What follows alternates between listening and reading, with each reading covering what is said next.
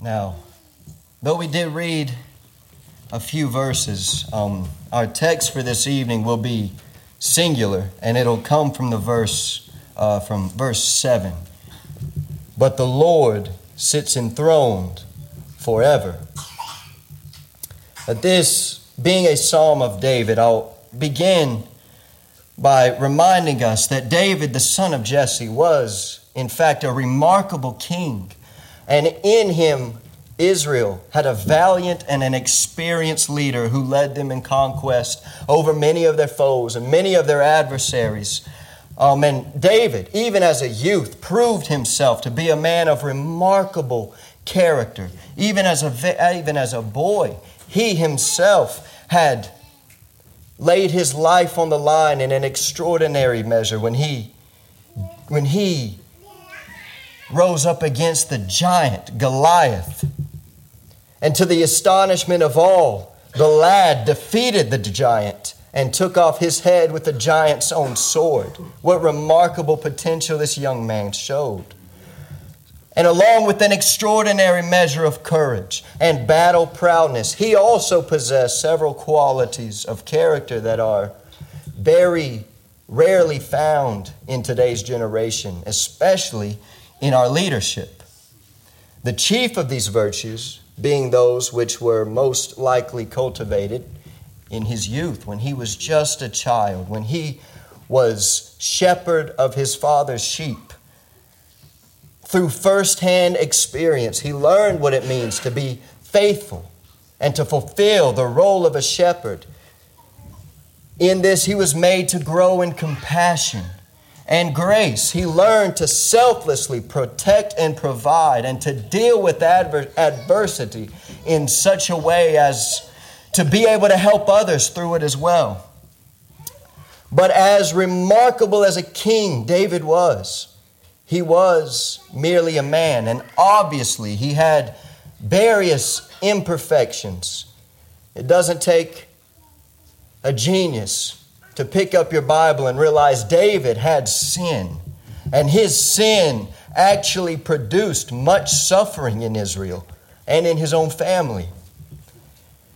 But David recognized this innate corruption within himself, along with a sense of his own weakness and his own creaturehood. This understanding brought David out of himself and unto another. He was brought to appeal to trust in, to call upon, to worship one more honorable and higher than himself. And although David is one of the most impressive kings in all of human history, and rightfully so, in the psalm open before us, now we see the king calling upon, trusting in, rejoicing in, and exalting another. So our text, the Lord sits enthroned forever. And we'll look at this text, and I'll try to open it up for you this evening under these four simple heads. First, the person, then his position, third, his posture, and finally, his permanence. We'll look at the king that David submitted himself to. So first, the person. We'll look and consider the subject proper. The Lord, the person on display. Now, all we're given here is a name, the Lord. But as we think a little bit, we realize that persons are ordinarily distinguished by and referred to their name. And often a name carries with it great significance and can reflect some important aspects of an individual's character, their origin, their accomplishments, or their purpose. For example, take for instance Moses. The name Moses means drawn out. This was the name given to the Hebrew child which was found by Pharaoh's daughter floating in the Nile River in a basket. She named him this because she literally drew him out of the water. And providentially, God was pleased to use this same Moses to draw out from Egypt his covenant people unto himself. And that name, Moses, being a constant reminder of God's merciful providence in sparing the life of Moses while yet a babe, and raising him up to be a great shepherd over the church of God. Another example, Abraham. We know him as the father of the faithful, and his name means literally the father, or a father of many nations, or a father of multitudes. And this name was given to him by God himself. Through this name, God reveals his purpose to bring about the redemption of humanity, resulting in the international blessing of adoption, wherein many sons and many daughters of many nations should be reconciled to and made partakers and heirs of God himself through the work of the promised one who would proceed from Abraham's loins, the father of many nations. And that promised seed is, as we all know, the man Christ Jesus, in whose name salvation is published, and in none other.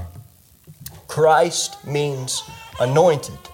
And I know, brothers and sisters, I'm not giving you anything new, but I hope that this basic overview would still be nourishing to our souls and would be a blessing to us. Christ means anointed. He who is God's only Son, divinely appointed King of kings over all creation. His name is wonderful. His name is Jesus. And it means the salvation of Jehovah.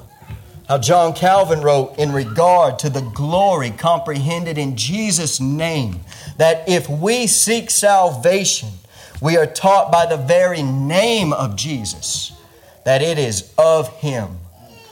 That is to say that it is the very salvation of God Himself. So thus you can see that very much can be communicated to us simply by a name. So we'll consider the name which is given to us in the text in order to try and somewhat comprehend the person spoken of as occupying the eternal throne. So the person on display in the text goes by the name of the Lord. So, as most of you know, this phrase, the Lord, is put in our English Bibles to represent the most holy and reverend name of Yahweh. He who is the living and the true God. His name is full of majesty and mercy. It is overflowing with glory and grace. So, for a while, let us survey this wondrous name and pray, brethren, that the Spirit of God would illumine us to behold the person who is the possessor of this magnificent title, Yahweh. So first, it is a majestic name, a glorious name. Psalm 8:1, O Lord, our Lord, how majestic is your name in all the earth. So first, we'll be able to see some majesty in it, I hope, as we consider its origin, or where did the name come from? How did we come to understand the name Yahweh? First of all, that this is not a name derived from the imaginations of men. This is not something that flesh conjured up or thought up. This name is not to be accepted as a testimony to man's incredible spiritual insight or to his innate cunning ability to search God out and comprehend Him. By no means could man's finite understanding and reasoning, notwithstanding how enhanced and refined it may be by academic and artistic endeavors, could ever reach such a high state as to comprehend the eternal majesty of God, nor could any accolade achieve for Him the authority to name God Himself. Zophar in the book of Job said these words, "Can you find out the deep things of God? Can you find out the limit of the Almighty? It is higher than heaven. What can you do? Deeper than Sheol. What can you know? Its measure is longer than the earth and broader than the sea." We see this very majestic and glorious name was not something that man just one day realized. But brothers and sisters, it was revealed from heaven. This is the name which God Himself revealed unto His servant Moses in the burning bush. And in doing so, He unveiled to humanity His exquisite nature. This comes from Exodus chapter 3. This is where we'll find the origin of God's name. And you can turn there if you like. I'll just read one or two verses. Starting in verse 14. God said to Moses, "I am who I am." This is that name, brothers and sisters. This is the name, Yahweh. He says, "I am who I am." And He said, "Say to the people of Israel, I am has sent me to you."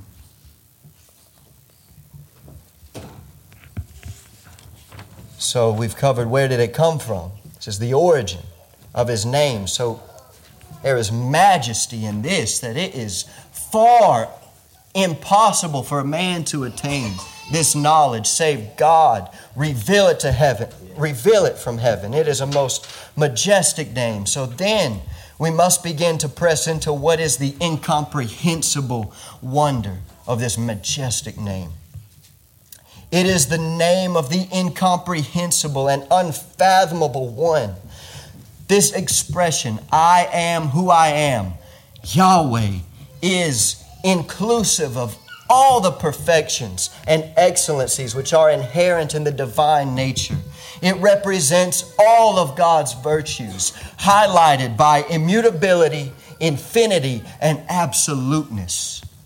It notes the reality of His being entirely self-derived and perfectly self-sufficient. Here's a quote from the Puritan Matthew Poole regarding this. He says, "Whereas all other beings once were not, and if He please, they shall be no more. And all their being was derived from Him, and He only is by and from Himself." Right. Who can comprehend that? None of us can. He is eternal. For before the mountains were brought forth, or ever you had formed the world from everlasting to everlasting, you are God. I am who I am. This speaks also to the constancy and the certainty of His nature, His will, and His word. The Lord is absolutely perfect and therefore not subject to change. He's constant. And because He is not subject to change, neither is His word. For I am Yahweh, I change not. Therefore ye sons of Jacob are not consumed. He is the Father of lights, with whom is no variableness, neither shadow of turning. And His countenance is the very light of that eternal city. And there is no night there. He never changes. The Lord is the eternal and is always in every place, beholding the evil and the good. He beholds every nation under the sun, so as if they were but the drop on a bucket. He is perfectly present in every city, every house, every room, and His eyes never slumber or sleep. And still, because He is infinite, He is so far beyond all things. He is so impossible to grasp and comprehend that you would be... It'd be as if you would try to comprehend the ocean in a sippy cup. He's so far beyond us, yet perfectly present among us. And all this is summed up in the majestic name of the Lord. And it teaches us of His immense greatness. The psalmist could not have been more exact than this. Psalm 111, verse 9. Holy and reverent is His name. We would be justified, I think, to fall on our faces with the prophets as we contemplate this name. And then to rise corporately with the congregation of Nehemiah's day, to stand up and bless the Lord your God from everlasting to everlasting. Blessed be your glorious name, which is exalted above all blessing and praise. Next, we've considered the name of the Lord as majestic and full of glory. So now I want us to adjust our focus to behold the name of God as most merciful and gracious. The name of the Lord, Yahweh, is a most merciful and gracious name. First, it is to be noticed that this name does show forth a great act of condescension on the part of His gracious majesty. The distance between God and the creature is so great that for God to stoop to the level of communicating Himself to us is an act of unparalleled humility. It has been said that, due to our finitude and our frail mortality, in order for God to communicate Himself to us, it has been said that He must condescend to speak to us in lisp. Even as parents, you engage in baby talk with little kids. It's the same picture when God communicates Himself to us. That is not to say that God has not communicated Himself to us in a very intelligent manner, for so He has. And that is not to give anybody any rein to say the Bible is a book too dumb for me. It's below me. But I say this most reverently, that God has stooped so low, a God of infinite, eternal wisdom that cannot be comprehended in language, has stooped so low as to use language that is comfortable and understandable by us who are most ignorant.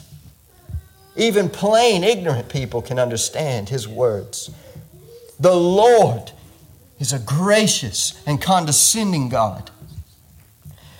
Again, this is a great act of condescension because God is perfectly unique in His status as the one and only absolute and eternal being.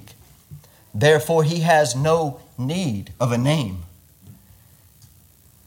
He has no need of a name to distinguish Himself. He is alone in status. There is none like to Him.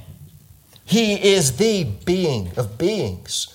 Who is like the Lord our God, who is seated on high, who looks far down on the heavens and the earth. This is what the psalmist said in Psalm 113. I'll read that again. I want you to get this because it really astonished me when I read this. Who is like Yahweh our God, who is seated on high, who looks far down on the heavens and the earth. We must turn our gaze upwards, and sometimes we got to strain our necks to behold the glory and the grandeur of the heavens. But the Lord has to look far beneath Him. And even then, the heavens are not pure in His sight. Even then, He is so exalted and He is so holy. He is so separate. He is so other that the heavens themselves are impure in His sight. There is none like Him. Why does He need a name? But God has graciously the high and lofty one, has taken upon himself a name to communicate himself to us, that we may truly know him. And what an act of gracious condescension this is. For what is man that you are mindful of him, and the Son of Man that you care for him? Who are we that God would come so low as to take this name upon himself to reveal himself to us? Then God humbly takes this most gracious name unto himself to make known to us his covenant. The Lord reveals himself thus as Israel's Redeemer. Now, most of us know this, that as we look at the origin of his name in Exodus chapter 3, you don't have to turn there, but I'll read just a verse here, Exodus 3:6. And God said, I am the God of your father, the God of Abraham, the God of Isaac, and the God of Jacob. And Moses hid his face, for he was afraid to look at God. Then the Lord said, I have surely seen the affliction of my people who are in Egypt, and have heard their cry because of their taskmasters. I know their sufferings, and I have come down to deliver them out of the hand of the Egyptians, and to bring them up out of that land to a good and broad land. And we heard of this morning, right? Of God's faithfulness to the covenant he made right here, where he said, I will bring them up and I will give them the land. In verse 16 and 17 of the chapter, he says, I have observed you and what has been done to you in Egypt, and I promise that I will bring you up out of the affliction of Egypt to the land of the Canaanites. So in the revelation which God gives to Moses in Exodus 3 at the burning bush, when he reveals his glorious and majestic name of Yahweh, he ties it and connects it with the covenant. When he says, I promise by my name, I am who I am. I promise I will bring you up out of the affliction of Egypt and into the promised land. He is that God Almighty which covenanted with Abraham, as we heard this morning, and with Isaac and Jacob. And as he was a God to them, so here he freely associates himself with the children of Israel and promises to be for them everything he was to them and more, a God and a Redeemer. I promise that I will bring you up out of the affliction of Egypt. A condescending promise indeed.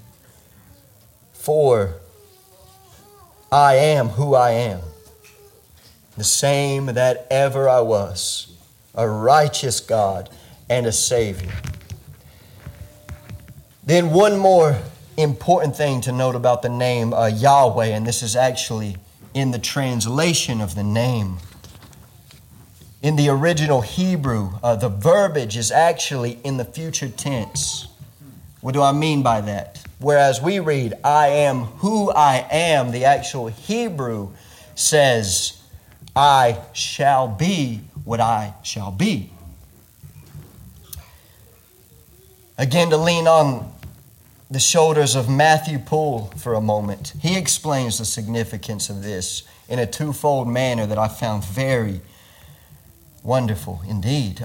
First, because that tense this is a quote, because that tense in the use of the Hebrew tongue, the future tense, comprehends all times, past, present, and future, and to come, to signify that all times are alike to God and all are present to Him. So it is that this name contains the blessed assurance that as Yahweh has ever been a God, merciful and gracious, slow to anger, and abounding in steadfast love and faithfulness, keeping steadfast love for thousands, forgiving iniquity and transgression and sin, but who will by no means clear the guilty, so he shall ever be. For 1,000 years in your sight are but as yesterday when it is past, or as a watch in the night. The second significant suggestion that Poole gives us is this: to intimate, though darkly, according to that state and age of the church, the mystery of Christ's incarnation. I shall be what I shall be.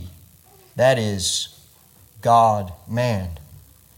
And I who now come in an invisible, though glorious manner to deliver you from this temporal bondage, shall in due time come visibly, and by incarnation to save you and all my people from a far worse slavery and misery, even from your sins and from the wrath to come.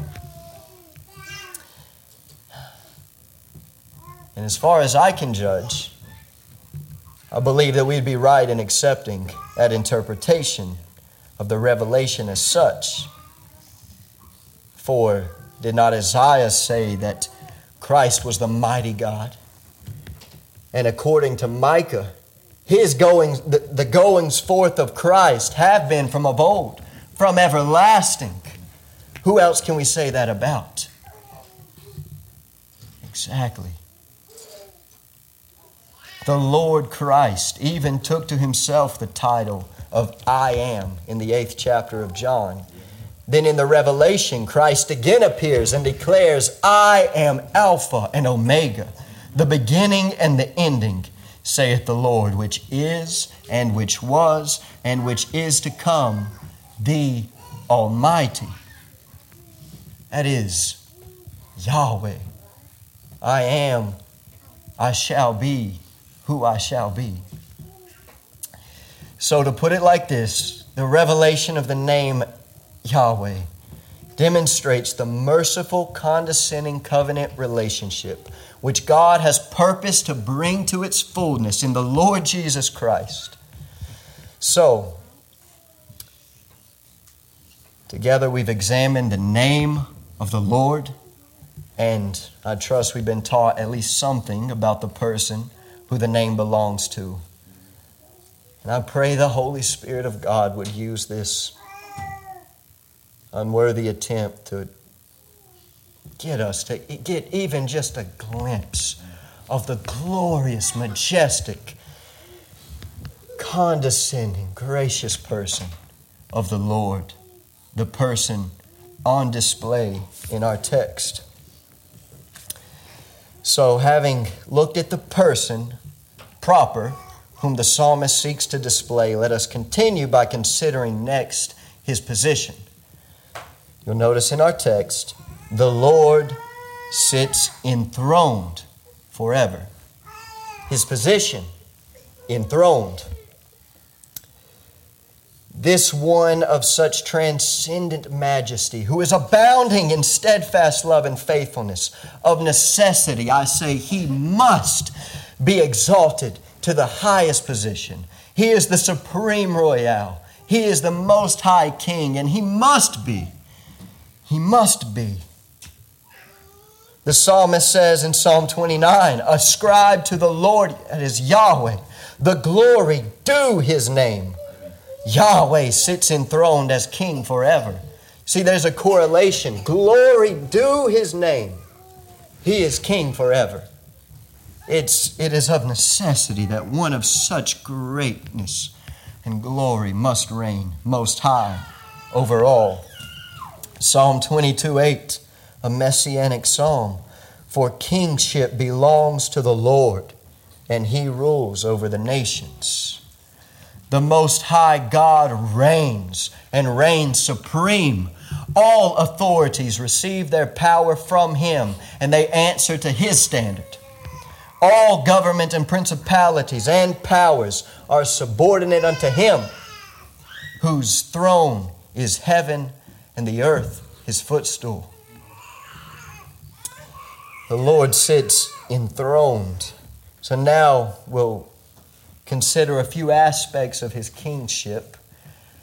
And first we're going to look at these aspects of his kingship from the perspective of the dread terror which his immortal power affords to his enemies, and then some of the benefits the sovereignty of the Lord provides for his own covenant people. So the first order of policy which we shall consider is the aspect of Yahweh, the King, as a lawgiver.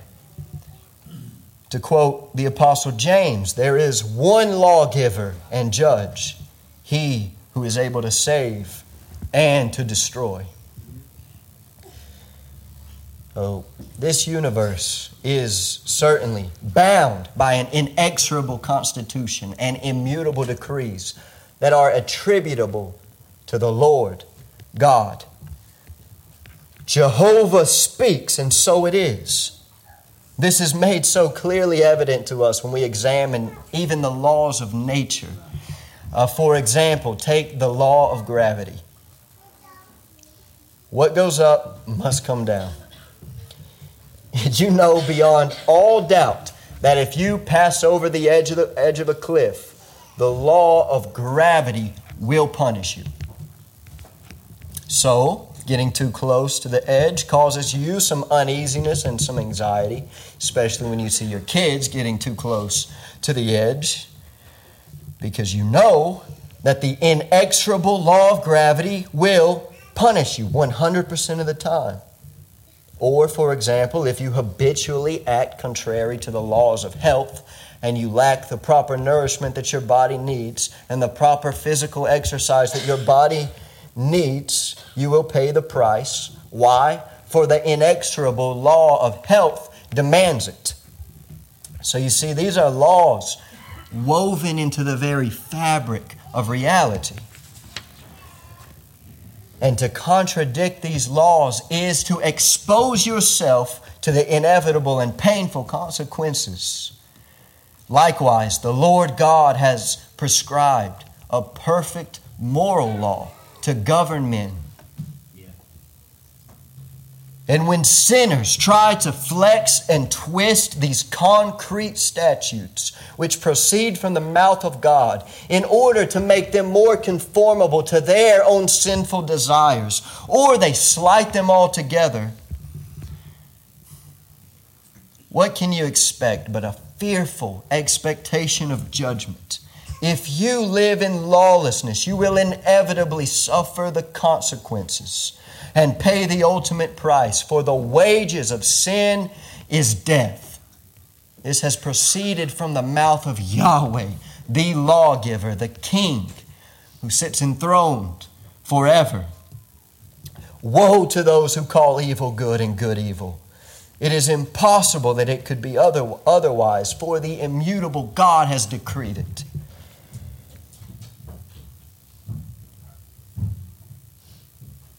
Is it not, brothers and sisters, the most dreadful thing for a sinner to consider an inexorable law and inflexible justice? To consider the person of the Lord who sits enthroned forever.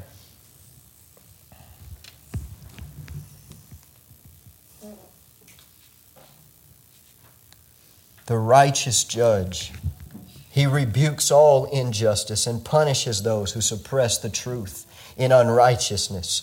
Though today there are those who will hold the Lord and His Christ in contempt, yet your mutiny will be rewarded with sentencing from the King Himself. From His mouth a sharp sword proceeds with which to strike down the nations.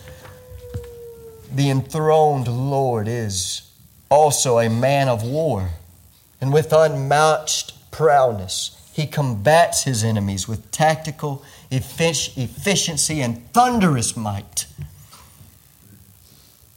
He will make His enemies His footstool. So knowing the dread terror of the immortal King of Kings, you know your hearts, brothers and sisters. Knowing the terror of the Lord and His inexorable justice, repent of sin. Daily repent. and be reconciled unto him. Next, we'll consider then the blessedness of his kingdom and the benefits he lavishes upon his people as king. As lawgiver, he is adored and revered as the absolute, supreme, universal, spiritual governor of the soul, who alone can bind the conscience, and he sets the conscience free.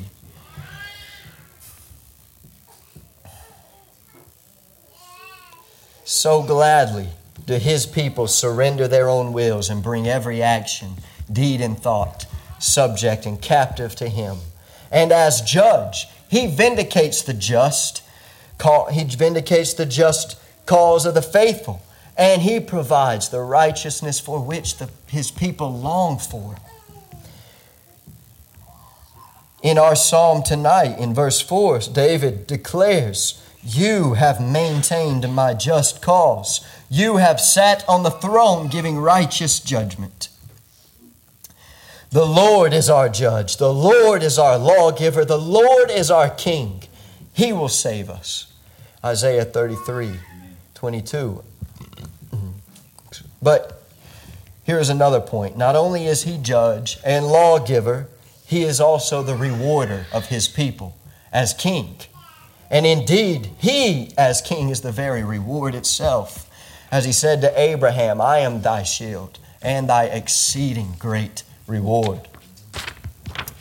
From him who sits enthroned issues forth streams of all manner of grace and goodness. The climate of his kingdom is one of frequent showers, even showers of blessing, as Ezekiel told us, so that the horticulture does flourish and brings forth fruits of love, joy, and peace for the soul. Christ also rewards his people with life, glory, and immortality. "Be faithful unto death, and I will give you a crown of life." Then, to bring this nearer to you, look with me at the 11th verse and just notice the specific location or situation of this king. Verse 11, "Sing praises to the Lord who sits enthroned in Zion." This great king is to be found where? In Zion. The special, that is, the Lord is settled in Zion. He is settled in the midst of his people. The special residence of his grace dwells in our midst, even among us. "This is my resting place forever. Here will I dwell, for I have desired it." Psalm 132, verse 14. The people of God are precious to him, that is ever, so that he is ever present among them. He sits enthroned in Zion. Brothers and sisters, he is not far from us. This great, admirable, impressive, almighty king is very near unto us.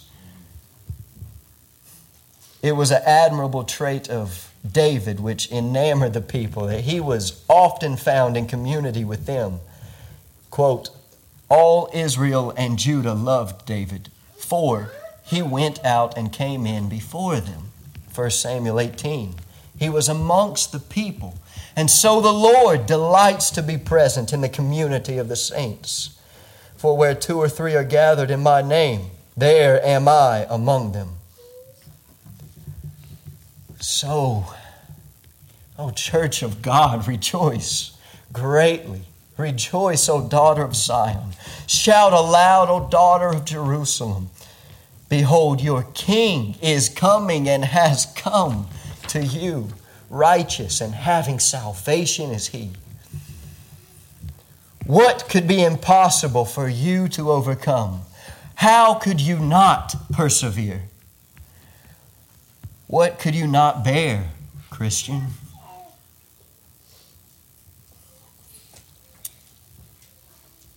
Shall tribulation or distress, or persecution, or famine, or nakedness, or danger, or sword. No, in all these things we are more than conquerors through Him who loved us. For I am persuaded that neither death, nor life, nor angels, nor rulers, nor things present, nor to come, nor powers, nor height, nor depth, nor anything else in all creation will be able to separate us from the love of God in Christ Jesus our Lord, who sits enthroned in Zion and who has promised to be with us always, even to the end. So, as we have considered the marvelous and merciful person of the Lord and His position enthroned as King, so now I would attempt to do your soul some good by drawing your attention briefly to His posture. And I do mean briefly. These next two headings will be much, much shorter. So bear with me. Thirdly, His posture. The Lord sits enthroned forever. You see, this sitting of the Lord denotes the quiet serenity of our God. He does not struggle, nor does He ever find Himself in a perplexity when the enemy rises up as a flood. As we just heard in the hymn that you all sang, immortal, invisible, God only wise, nor resting nor hasting, as silent as light. Even so, He sits enthroned forever. He remains calm, quiet, and composed. He, in fact, taunts the wicked as they plot against Him in futility. He who sits in the heavens laughs. The Lord holds them in derision. He sits in the serenity of Himself and in the security of Himself. He never panics nor retaliates for the sake of self-preservation as mortals do.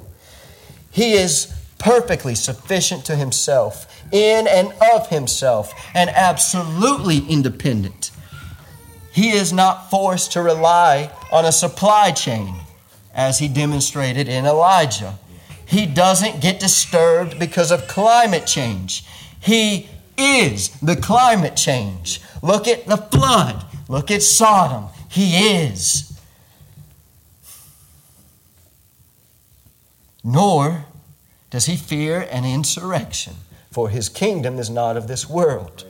Nor can He be terrorized by even death itself, for He alone has immortality. And He has indisputably defeated death and destroyed its power forever. O death, where is your sting? For I lift up my hand to heaven and say, I live forever. Who is like the Lord? While sitting in serenity on His throne, He abundantly supplies grace for His people, and with ease calls the terror of the ungodly to ambush them in the way, bringing about their immediate, irrevocable, and violent destruction. And this is but the veiling of His power. This is but our looking at Him as through a glass darkly and dimly. The Lord sits. And fourthly, the Lord sits forever. So consider, lastly, His permanence. Oh, how many kingdoms have risen and fallen throughout the ages. If the mountains, the rocks, and hills could speak, oh, the tales would be multiplied of men gathering together, building for themselves a name, building for themselves glory and false security. So many great empires have grown up as trees, their tops reaching to the heavens, and their branches expanding out over all the world, just like in Nebuchadnezzar's dream. But they are soon enough cut down and uprooted.